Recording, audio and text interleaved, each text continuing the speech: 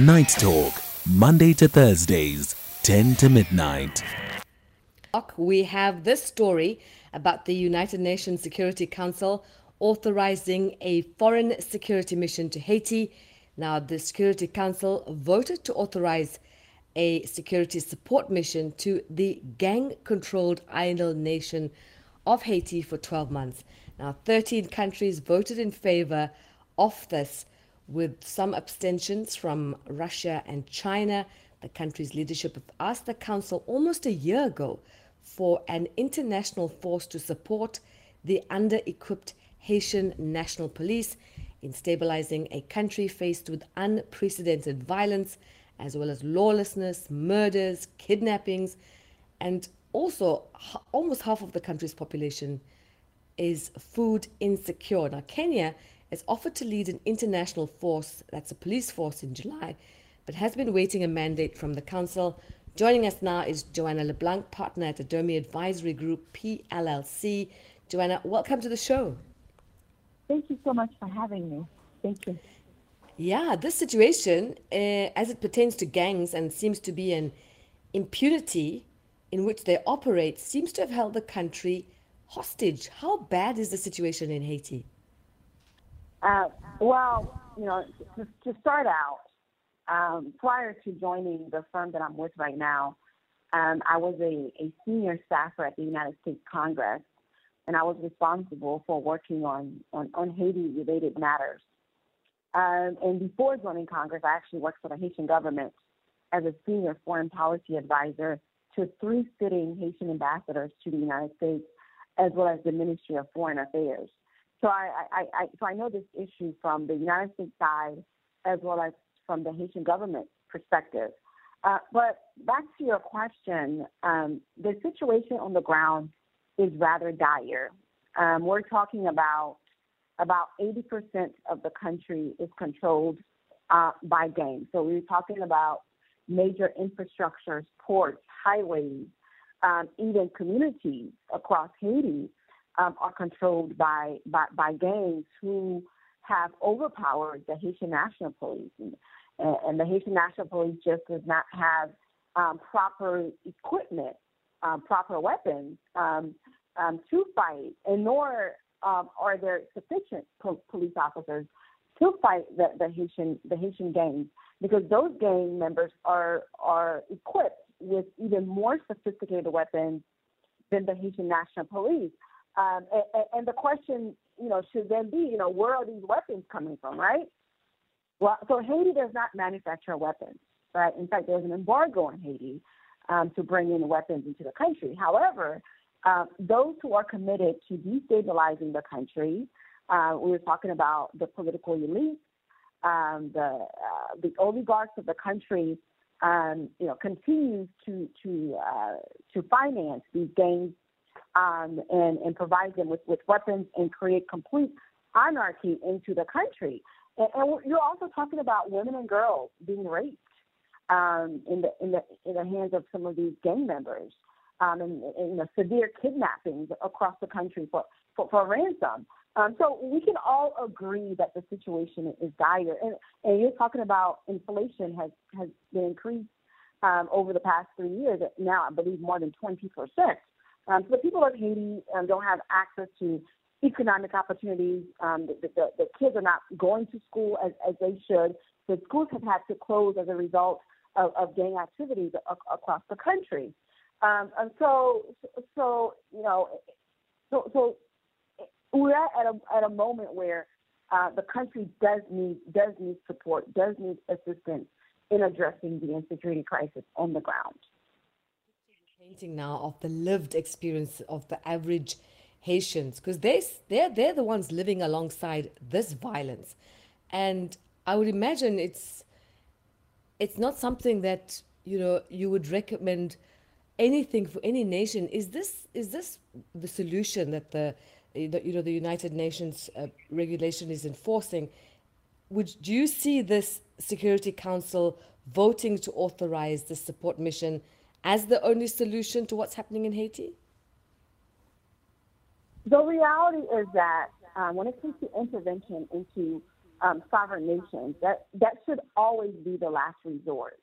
And I think that there were ample opportunities for Haiti's international partners and Haiti's officials to address the insecurity crisis and not allow it to get to where it's at today. Because we know the source of the problem. Again, as I said earlier, the source of the problem is that these weapons are coming from the United States. In fact, the U.S. Department of Defense, put out a statement, a report last year indicating that, acknowledging the role that the United States played in these weapons ending up in Haiti, right?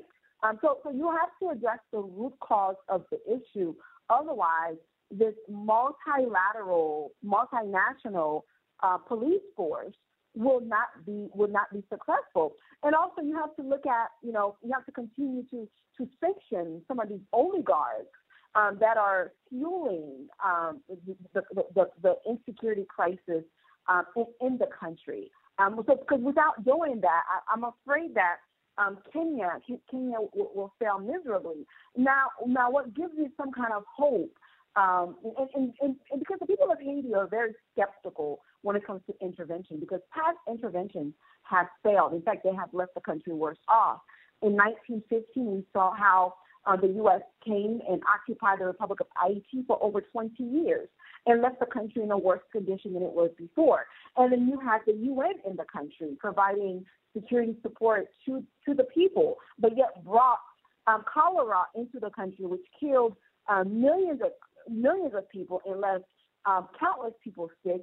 And although the UN has agreed that it is responsible for the bringing of cholera into the country, but it has yet to pay restitution to any of those individuals in the country. If this had transpired in the United States, in France, or any other of these so-called white nations, UN would have had to pay restitution, right? So people are very skeptical of intervention, and it creates a skepticism for Kenya. But me personally, as I listen to President Ruto, he seems to be a Pan-Africanist. He seems to be someone who understands the role that neocolonialism and imperialism have played in the underdevelopment of countries across the world, in particular Black nations and countries across Africa. So perhaps with that kind of mindset going in, he will be the voice of reasoning as we continue to negotiate what this multinational force is going to look like, because we really don't know. The UN Security Council has given the approval, but there are so many questions that are left unanswered because the Haitian government itself has not even set forth the perimeters of what this is going to look like. Kenya volunteered to lead this UN-approved forces to Haiti. I'm sorry? Why has Kenya volunteered to lead the UN-approved forces to Haiti? It's a question that everyone has been asking because, as you know, Haiti is a French-speaking country. We speak French and Haitian Creole, and there is no connection prior to this between Kenya and Haiti, right? Kenya, they speak Swahili, they speak English, and a host of other languages. So culturally, it just does not make sense, right? When I was a senior staffer at the U.S. Congress, one of my recommendations was to possibly work with Francophone African countries to address the insecurity crisis. And the reason why I had made that recommendation is because, for the obvious reason, the culture and the language, right? Because the Kenyan police officers, once they get to Haiti, they're going to need to learn the language. and it's not going to happen overnight. It's going to take time. So there's a lot of skepticism as to why was Kenya selected in lieu of countries where they actually speak French and there's already some familiarity with the language and the culture of the Haitian people. But as I said earlier, it puts me at ease knowing that President Ruto is a Pan-Africanist. And I think it's an opportunity for Kenya to really elevate its status on the global stage. Because if this mission is successful, right, this means that the country of Haiti will be able to organize free, fair, transparent, and inclusive elections, which has not happened over the past 3-4 years. There is not one elected official in Haiti right now. The prime minister is ruling by decree. There is no checks and balances in the country as of right now. So if this mission led by Kenya is successful, it will go in the history as something incredibly significant for Kenya and also for the people of Haiti. About the gangs, Joanna, what is known about them and how they seem to be operating? They've gotten such power, and how has it gotten and escalated to this point? I'm so sorry. Could you please repeat the question? Yeah, I was talking about the gangs that are currently running the country with all this violence. What is known about them, and how are they operating, and how is it that their power has gotten to such an extent? Yeah, so let's go back a little bit. So since 1986, the country of Haiti, which is the year I was born in, has dealt with instability. And unfortunately, there are reports out there that show that the Haitian government has worked with these gangs in the past.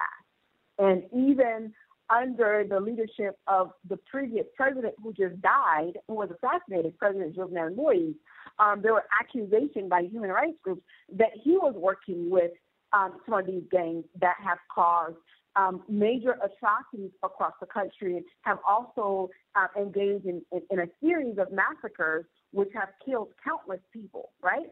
So it's from that initial engagement, and it spiraled out of control. And then, in addition to that, you have the oligarchs, the rich, the wealthy in Haiti, working with these gangs, paying them money to provide security in their neighborhoods, right? And then you have others who are just financing some of these gangs to create ruckus, to create insecurity in the country. But the reality is that it did not have to get this far. If there was the willpower by the Haitian government, which the Haitian government has never really cared about its people, and that is something I will say, and I will say it over and over. I work for the Haitian government, and I am disgusted with what I have witnessed. There has never been an agenda that is for the people from the Haitian government perspective. It has always been about individuals doing whatever is necessary to maintain and retain power, even if it means to negotiate the interests of the country away, so that the interests of individuals could prevail. So if there was a willpower by the people, right, because the issue of insecurity, it's not driven by an ideology. We're not talking about, people who are who will tie a bomb to themselves and start blowing up different infrastructures across the country. That's not what this is about. This is about economics. This is about people not having access to resources, people not having access to jobs, right? So when you're able to give this child $10, $5 US, right, and you're able to recruit that child and become a part of your ecosystem to further destabilize the country. So, and if the U.S., if there was a real willpower, they would have put systems in place to ensure that guns do not come from the United States into the country. Because these guns are coming through the ports, right? They smuggle them in cars, in big boxes, and in shoe boxes, you name it, right? So if there was a willpower, all of these guns will be taken off the streets. Some have criticized outside forces, even the ones endorsed by the United Nations, to be able to deal and address this issue. What would you say about the internal operatives who understand the inner workings of the country's history and the gangs? Would that not be better suited?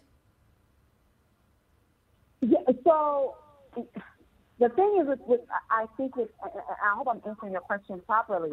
I just hope that President Ruto and his team are getting advice from people beyond the U.S. government and the Haitian government, or else President Ruto will fail.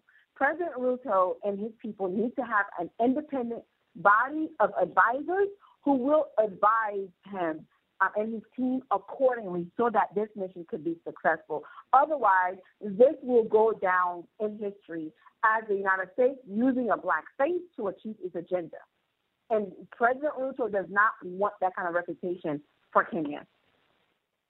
And we also know the UN has its own history and record of human rights abuses while attempting to combat the Haitian gangs. Are you able to reflect on this for us? I'm sorry, I'm having a really hard time hearing you. I'm so sorry. No, we were just talking about the UN and its own history and record of human rights abuses while attempting to combat, for example, in Haiti, the gangs. Are you able to reflect on this for us? Yeah, absolutely. Like I said earlier today, you know, the Kenyan, I mean not Kenyan, the UN forces in Haiti have been accused of gross human rights violations in the country, where they rape children, rape girls, and you have all these young women in the country who got pregnant by UN peacekeepers, right? So these types of history really make people feel very uncomfortable when you have the UN involved in any kind of quote-unquote peaceful resolution to addressing the insecurity crisis in Haiti, because the UN has blood in its hands, right? With the raping of the girls and the women in the country, and with bringing cholera that killed countless people in the country, and yet folks still have not received any sort of restitution for that injustice. So how has the reaction been in Haiti? Are people celebrating? Are others worrying? What have you been seeing on the ground? Well, on the ground, everyone can agree that the insecurity crisis is dire and that help is needed. But the question is, what will help look like? What are the parameters? And we have not seen the parameters which should be set forth by the Haitian government. You cannot have the United States, the UN, who have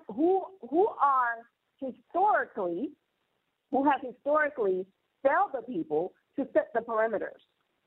And at the same token, you have a government that does not have any legitimacy in the country, in the eyes of the Haitian people.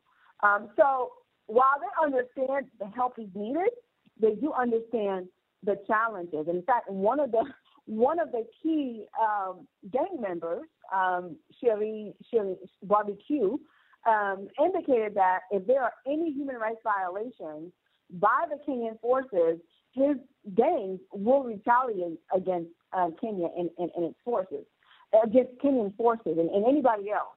And in addition to that, the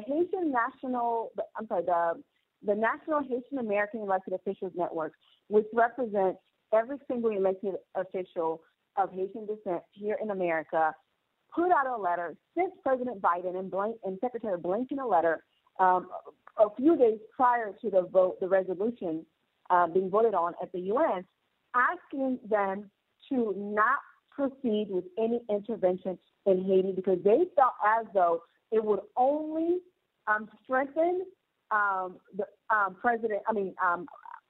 Minister Ariel Henry, and that it would not solve the actual issue of insecurity in the Haiti. So you have over 100 Haitian American Elected Officials Network who are completely against this intervention. And countless human rights groups have made it very clear that this intervention is not something that should take place. It begs the question again to the UN voting to send an international force to Haiti. Like, why would they do that, considering that it looks so improbable? And I think, Johanna, this path, the way we're looking at it, is going to be fraught, especially for the Haitians, because the path ahead, we'll have to see how it unfolds. And right now, as you've painted the picture, it's going to be pretty tense. Yeah, but what I do know is that the people of Haiti are incredibly resilient. They will overcome. But what really breaks my heart in the midst of all of this is, the girls, the women, the vulnerable population who just don't have access to resources. You have so much talent that are just going to waste because of lack of infrastructure in the country. You have a mass migration crisis from Haiti to the United States, to the U.S.-Mexico border, right? And I think it's important for your listeners to know this. So in spite of the insecurity right, in the country. The State Department has designated Haiti as a do not travel country. The State Department has pulled its employees out of Haiti back into the United States and has been supporting this intervention because the situation is so dire. But at the same time, the United States continues to deport countless Haitians to Haiti each and every day. The same country that you're saying is a war zone that you have removed your staff from, right? And that you're calling for an intervention because it's so bad, but you're still deporting Haitians to Haiti. So tell me, does that make any sense to you? Johanna, I feel like we've had more questions come out of this discussion than answers, but thank you so much for your insightful perspectives. And I think we're going to observe how this Kenyan-led mission unfolds. Thank you very much. We appreciate it. Thank you so much. I look forward to talking to you in the future. There we go. We have had quite a discussion there with Johanna Leblanc. As you have heard, she was very much involved and is also Haitian. She's a partner at the Adomi Advisory Group and looking at this grave gang situation in Haiti and how they're managing to commandeer all the power, and hopefully there'll be a solution. And Kenya is the one being sent to Haiti to as an international force. We'll keep a close eye on this and other stories